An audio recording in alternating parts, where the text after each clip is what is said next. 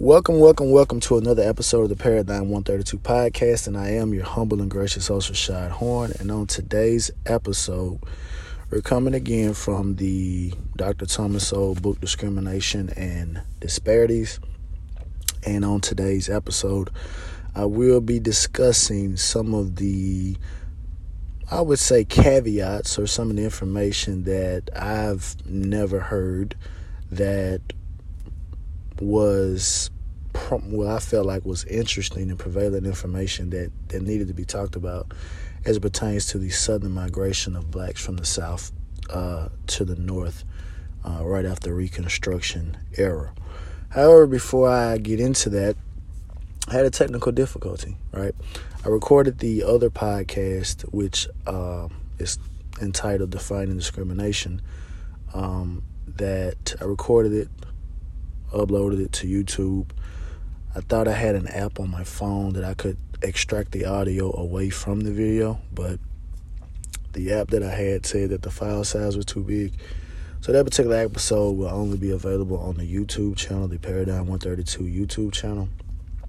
And I guess for future reference, when I do record a podcast visually, I'll make sure that I'm at home where I know that I have the hardware available to extract the audio so that I can upload it so it can be streamed as well as viewed visually. So again, that's the Paradigm 132 YouTube channel, the newest episode of the podcast, Defining Discrimination. And just to give a short synopsis about that, Dr. Sowell basically took the word discrimination and he broke it down into two parts, and which each part he defined them differently so that basically you could get a larger view or get a different perspective essentially about discrimination, right? So I feel like I did a pretty good job of bringing the point home, as well as using examples that he had, as well as using real life examples that I feel like individuals could basically relate to, right? But that's that. So again, that is entitled Defining this Discrimination, available on the Paradigm 132 YouTube page. So go check that out. Now, moving on to this particular episode, right? So I'll be the first to say that I've said this on previous episodes. I'm from Mississippi. I'm in the South, right? So anytime that I hear the years 1880, 1890, early 1900s, all those particular different things like that, my idea of the black experience is completely different than the idea or the reality of the black experience in the North, right? So obviously I'm thinking about, cotton fields. I'm thinking about, the Klan, images of Emmett Till, situations with Fannie Lou Hamer, just that type of stuff, Mississippi burning. Those are the images that come to my mind when I think about that particular time period that came after the Reconstruction era, right? And obviously there was a time period where they had what we call the Great Migration, which is when countless amounts of African Americans left the South to go to the North in hopes of getting better jobs and having better living conditions. And personal story, my grandmother, she was old enough at that particular point in her life where she had a decision to make whether or not she wanted to stay in the South or she wanted to migrate to the North. By all in all, she opted not to, even though I believe all of her siblings, and minus her and her one of her brothers, they opted to stay in the South, and the rest of her siblings, went to the North. I tried to ask my mom about it because by the time that I became fully engaged in this particular information that I'm discussing with you now, my grandmother had since passed, so I couldn't ask her, personally, what was her reasoning for not going to the North and potentially having a better life for herself, But I didn't get that opportunity, right?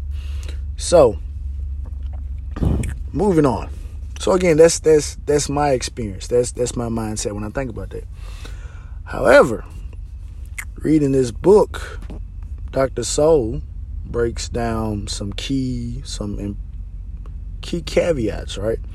Where obviously there were blacks up there before the Civil War. There were blacks up there after the Civil War. And these were blacks that had got there by way of the Underground Railroad or had purchased their freedom or other things that allowed for them to be free. Maybe they ran away, right? And they weren't captured and had to be immediately returned to the South. So they lived a different life. So after the Civil War, after, Reconstruction and all these particular different things like this, those blacks up there, they ended up having children. They had children that were born in there. And so what Dr. Soul hammered home or just brought home was the aspect that minority group of African Americans in those particular northern areas, whether those areas were Chicago, Cleveland, St. Louis, certain areas like that, where they were the minority, they seemingly assimilated into the greater white society, and in aspects where laws were not still against blacks and whites actually went to school together, right? So as soon as I saw that, I thought back to Dr. George Washington Carver. And I remember I was watching Hidden Colors. I don't remember if it was 1 or 2, but it was one of the earlier versions of it. And there was a school picture of George Washington Carver because George Washington Carver had got adopted by a white family in Iowa. And there he was, the only black kid in a class full of white kids, right? Obviously, of course, like I said, he was adopted, but still, at that particular point in time, especially when we put the time frame together, that wasn't a Southern phenomenon. That was things that were transpiring in the North prior to the Great Migration. So those individuals were living there, and Dr. Soul even so much so said that blacks and whites were actually living in the same neighborhood at that particular time, which is astonishing to me. Again, like I said, my idea or my perception about blacks is completely Southern based, right? And some of those same Southern ideologies and same Southern mannerisms are still prevalent to this day. May not still be overwhelming, but there's still hints of it, right? So what was so interesting is my father's mother, which is my grandmother, she migrated up to Chicago. And as I read this particular chapter, I came to find out that the newspaper, the Chicago Defender, which was founded by Robert S. Abbott, a black man, the Chicago Defender was one of the main catalysts that attracted blacks from the South up north. They took great pleasure in hammering home that the types of behaviors, the type of white behavior that is exhibited in the South is not exhibited in the North. The lynchings, the poor labor conditions, all those particular different things like that. Those particular things are not happening in the North. So y'all need to get up and come to the North, right? So what's interesting about this, right, is we can relate that to today's times when when we have individuals that say, hey, look, if I get in the door, I want to bring all y'all in the door, right? But another key aspect that we have to keep in mind when we display that is the fact that everybody can't come. Some people are gonna come in and they're gonna mess it up, right? And so, like I said, the Chicago Defender was a catalyst, right? So droves of African Americans left the South, got on trains, came up north, and found work, found housing to live, right? Now, what ended up happening is it started making whites feel uncomfortable for obvious reasons. For one, blacks are coming in, so there's going to be more competition in the labor force. Two, the Southern blacks are not as fine-tuned, right? They're still they're rough around the edges. They're bringing the animosity that is displayed, that black-white relationship of the South. They're bringing it to the North, right? And they haven't been assimilated just yet. So Dr. Soul said in response to this, basically, because the Chicago Defender labeled Chicago as the promised land, right? So what ended up happening is laws started getting put back on the books. Now, before I continue we all know about Brown versus Board of Education, right? 1954, right? When it basically made it illegal for, black students to be discriminated against in forms of going to white public schools, separate but equal-ended. But like I said, Dr. Soul made it a point to say that blacks and whites were going to school together in the North, right? They had been assimilated, right? The behavior was completely different, but they were doing it in the North, right? So, seemingly, the North was somewhat progressive, right, in certain aspects. But this influx of black people changed it, right? So, and I noted on the previous podcast, on the Defining Discrimination podcast, I said I wanted to do a little bit more research before I presented this information to you, right? So, the Chicago Defender, when you look up the Chicago Defender, you'll see how the Chicago Defender was championing blacks coming up north, right? When they found out that the Southern economy was being decimated because blacks were not working there, they pushed even harder. Come on, it's almost going. It's almost in the drain. It got so bad to the point that in the South they tried to stop the circulation of the newspaper.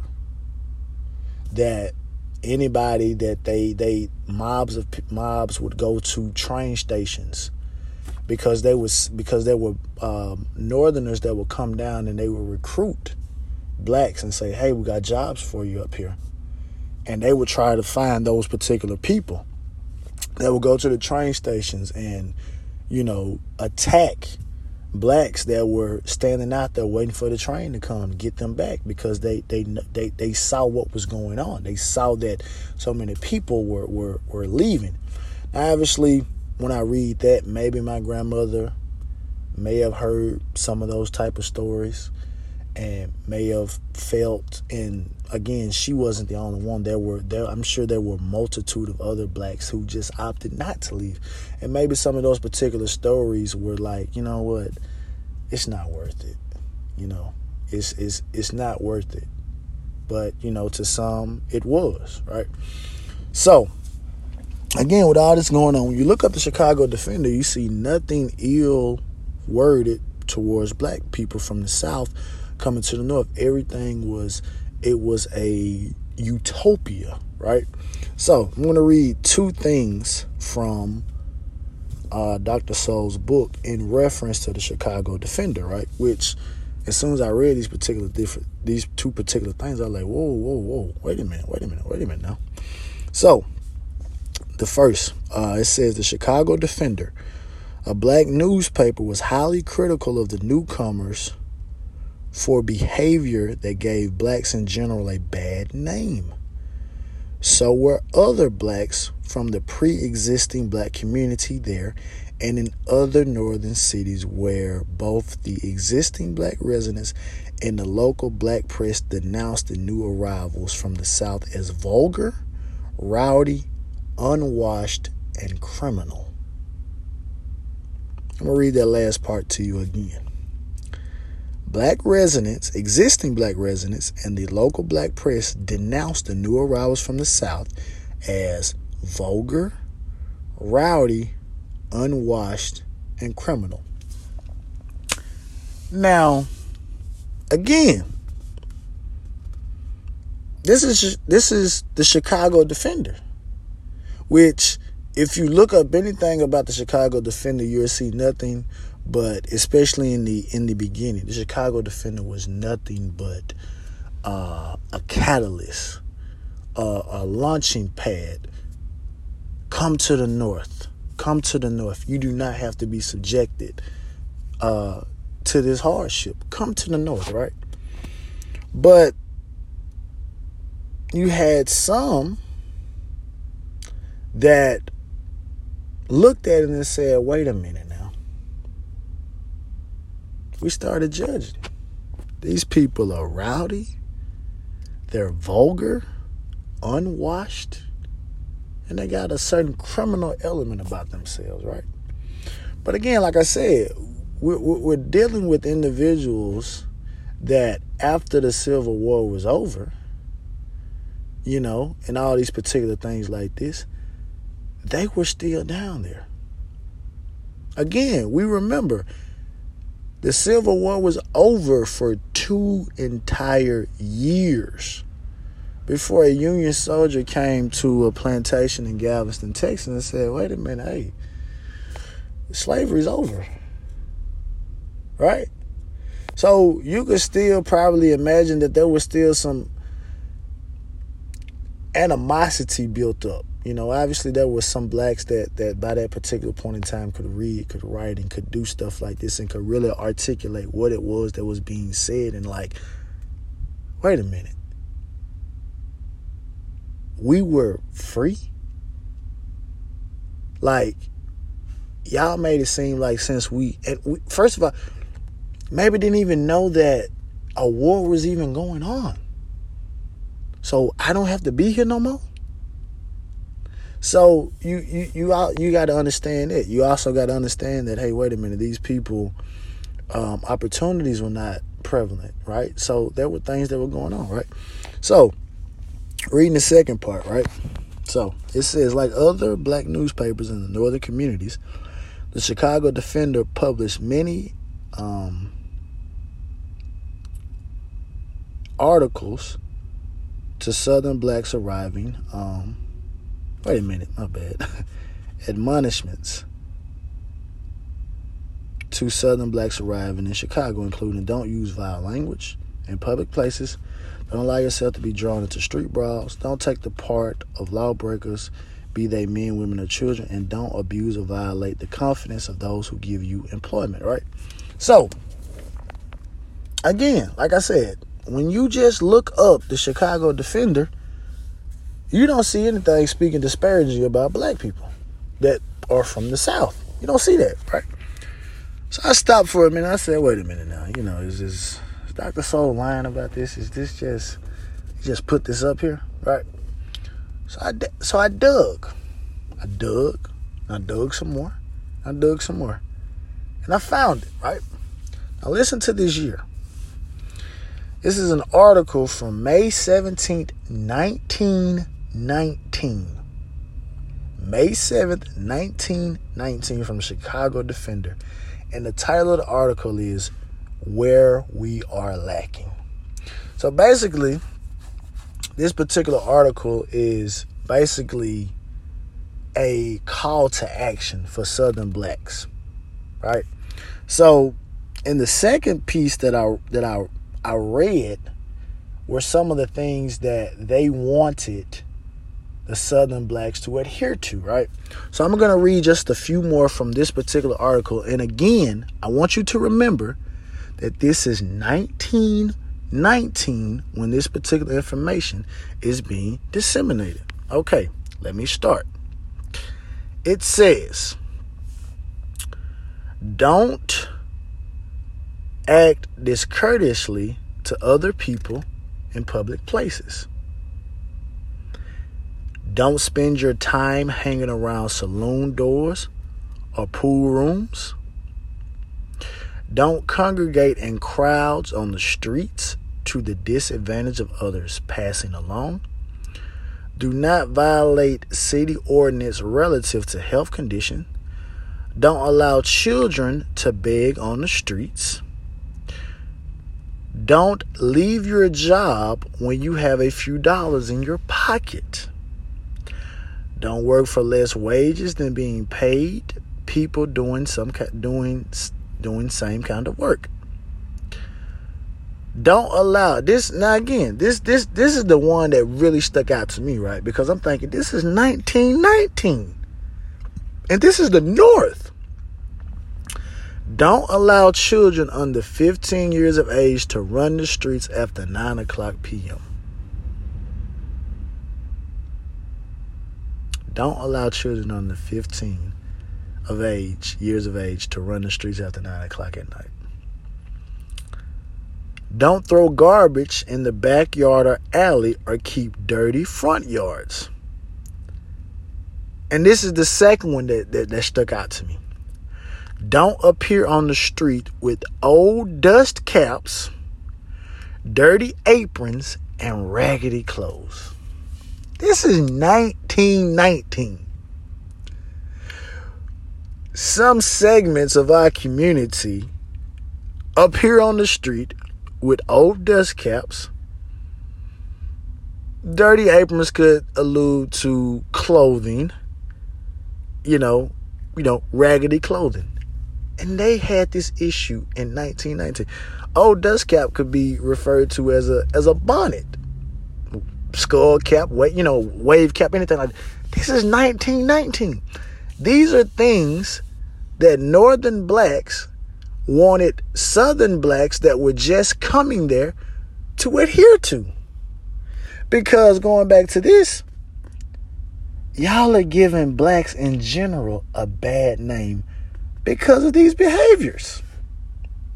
Because y'all are arriving from the South as vulgar, rowdy, unwashed, and criminal. And one of the biggest things, I'm going to read a particular thing from up here that it stood out to me, right?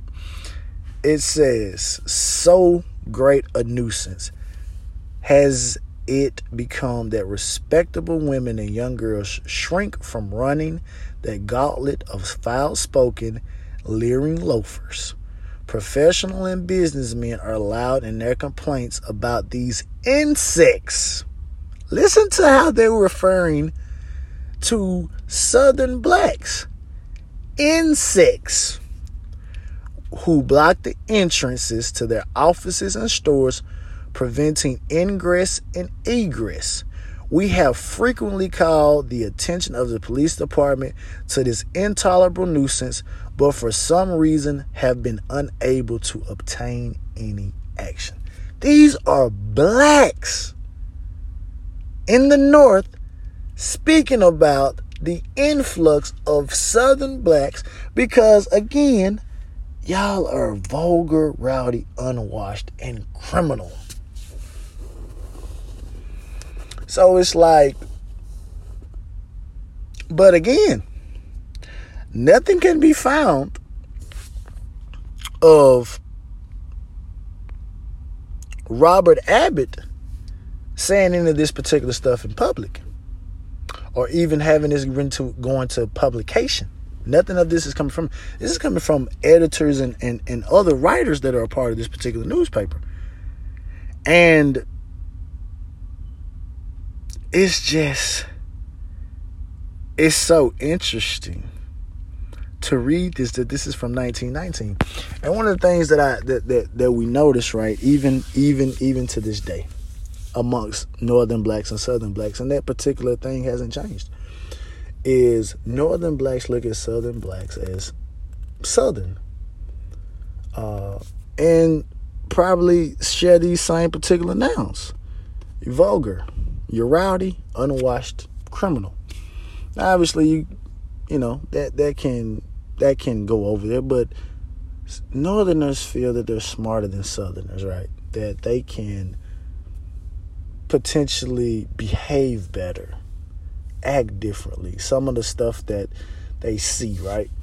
So that is just so interesting to me, because like I said, prior to this, there were blacks that were going to school with whites when available prior to 1954. Prior to 1954, there were whites and blacks going to school together prior to Brown versus Board of Education, right? So listen, reading a little bit more from Dr. Soule's book here, right? This is in reference to the Pacific Coast, which is interesting because when you read The Color of Law, one of the things that, matter of fact, the first information that you read about is the Pacific Coast, most notably the San Francisco area, where blacks were not allowed to live close to employment opportunities. I don't know if it was a Ford plant or it was GM, but it was a big car manufacturer, and it basically spoke about how blacks had to live so far away from the job in comparison to whites, right? So Dr. Soule dives into this.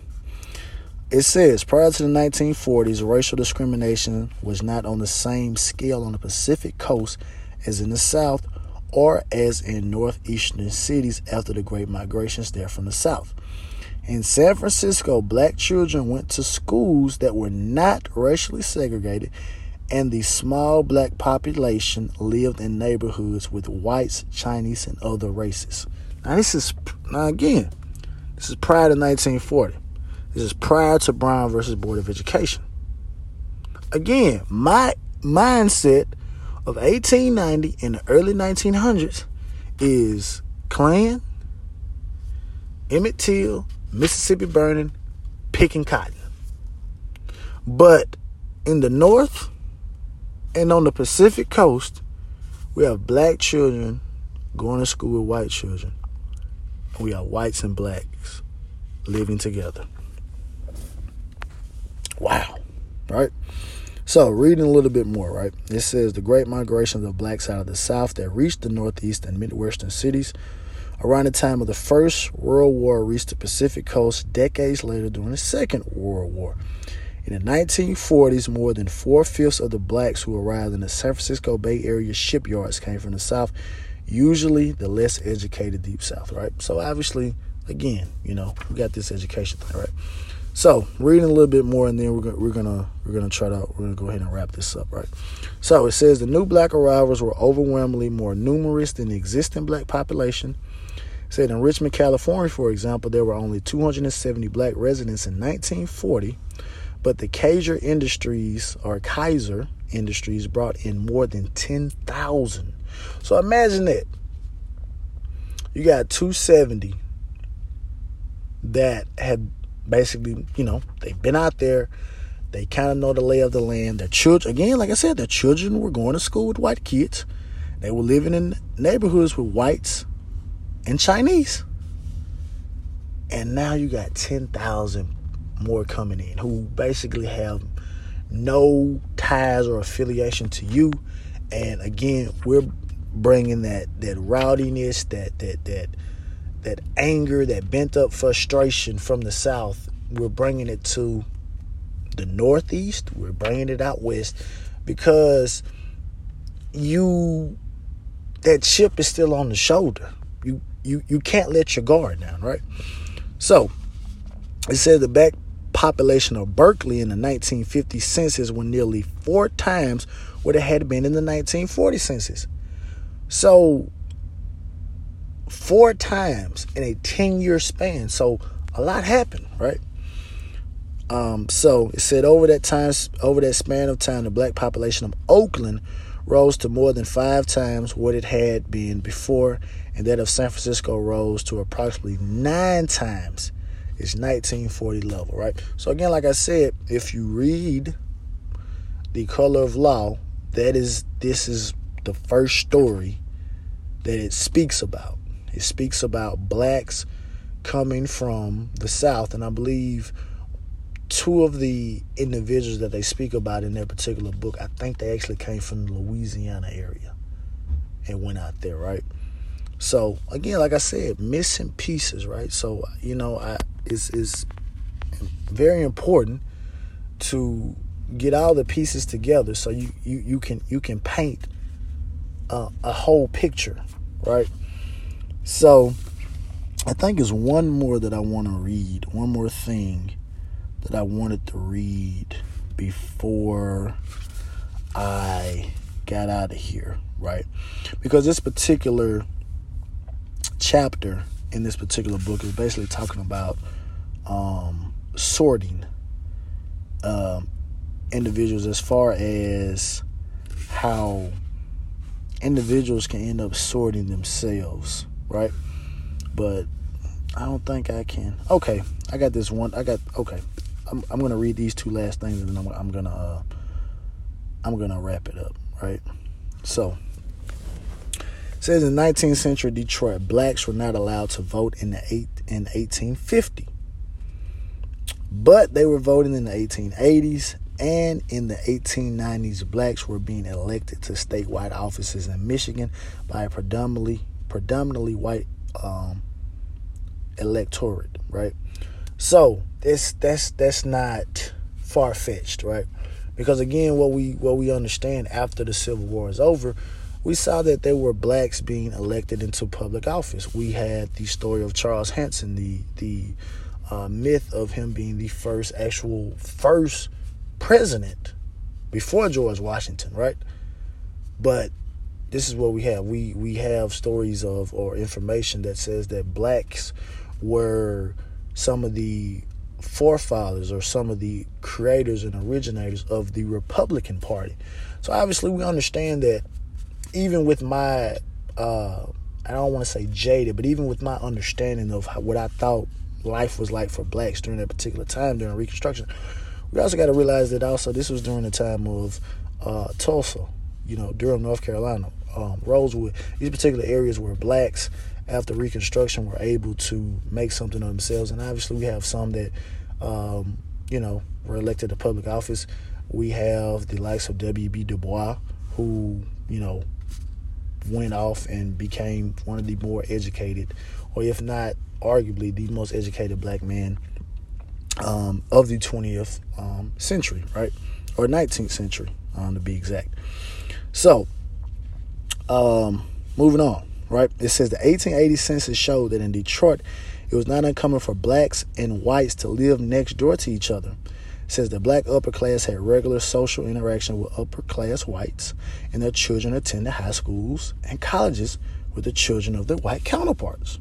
Again, this is before the Brown versus Board of Education, 1954. Right. So I'm gonna get it on up out of here with a piece of writing from W.B. Du Bois in the year 1899. Right, it said a growing liberal spirit toward the Negro in Philadelphia, in which the larger community had begun to brush away petty hindrance and to soften the harshness of race prejudice, leading among other things to blacks being able to live in white neighborhoods. Both contemporary and later writers, and this is Dr. Soul saying, both contemporary and later writers commented on similar developments in other northern communities. I said, while black children in most northern communities had long been educated in racially segregated schools during the first half of the 19th century, if they were allowed to attend public school at all, this changed during the second half of the century. And I will finish it up with this last little quote, right? It says, by 1870, those northern states that had excluded blacks from public schools had reversed course. Moreover, during the quarter century following the end of the Civil War, most northern states enacted legislation that prohibited racial segregation in public education. Most northern courts, when called upon to enforce this newly enacted anti-segregation legislation, did so, ordering the admission of black children into white schools. So obviously, this is not information that we hear about. When we think about integrating schools, at least to me, the image of George Wallace standing in front of these doors of the Alabama University, basically saying, "You have to kill me before we let any blacks in this school." So that's our recollection. But we're talking about 1870, where blacks and whites are going to school together. So, and I'm going to end it on this note right here. It says, there were not just coincidental mood swings among whites across the North. The behavior of blacks themselves had changed. So, we're gonna delve a little bit. We're gonna delve more into this, right, in the next podcast, because I want to talk about moving forward, because it's just so much stuff in this particular book that is very noteworthy, and I feel like that it puts information together that I felt like there were gaps or there were holes in the information, and it's putting the pieces of the puzzle together. But what I'm going to do is, I said I was going to make all the rest of them about that, but I came across an article that I wanted to discuss, and it was from the Washington Post. So I'm just giving you a preface of what I'm going to talk about. The title of the article from the Washington Post is called "Systemic Racism, Not $200 Air Jordan Suppresses Black Wealth." It's written by Sincerely Michelle. So if you want to go ahead and read that article ahead and maybe get some thoughts about it. But I'm going to talk about that particular article because I think, at least in my opinion, I think that these are the type of things that are damaging. I feel like these are the type of things, these particular type of articles take people off the hook, right? And so I'm gonna delve into that particular article, and after that, we're gonna get right back to discrimination and disparities, because I feel like I have probably about maybe I'll just say conservative, from a conservative basis, I have about 3 more podcasts from this particular book. I think it's good reading, so if you got a chance to pick it up, go ahead and pick it up. But anyway, that's the end of that. It's another episode of Paradigm 132 Podcast. We'll be back to you again next week. And again, like I said, got the other episode that's going to be coming out Thursday as well, Defining Discrimination, available on the YouTube channel. And go back, and if you haven't listened to it, go back and listen to Missing Pieces. Right? So, and if I guess I need to give this series a name, right? I got a series, it's the Missing Pieces series, right? So, but anyway, so go check that out.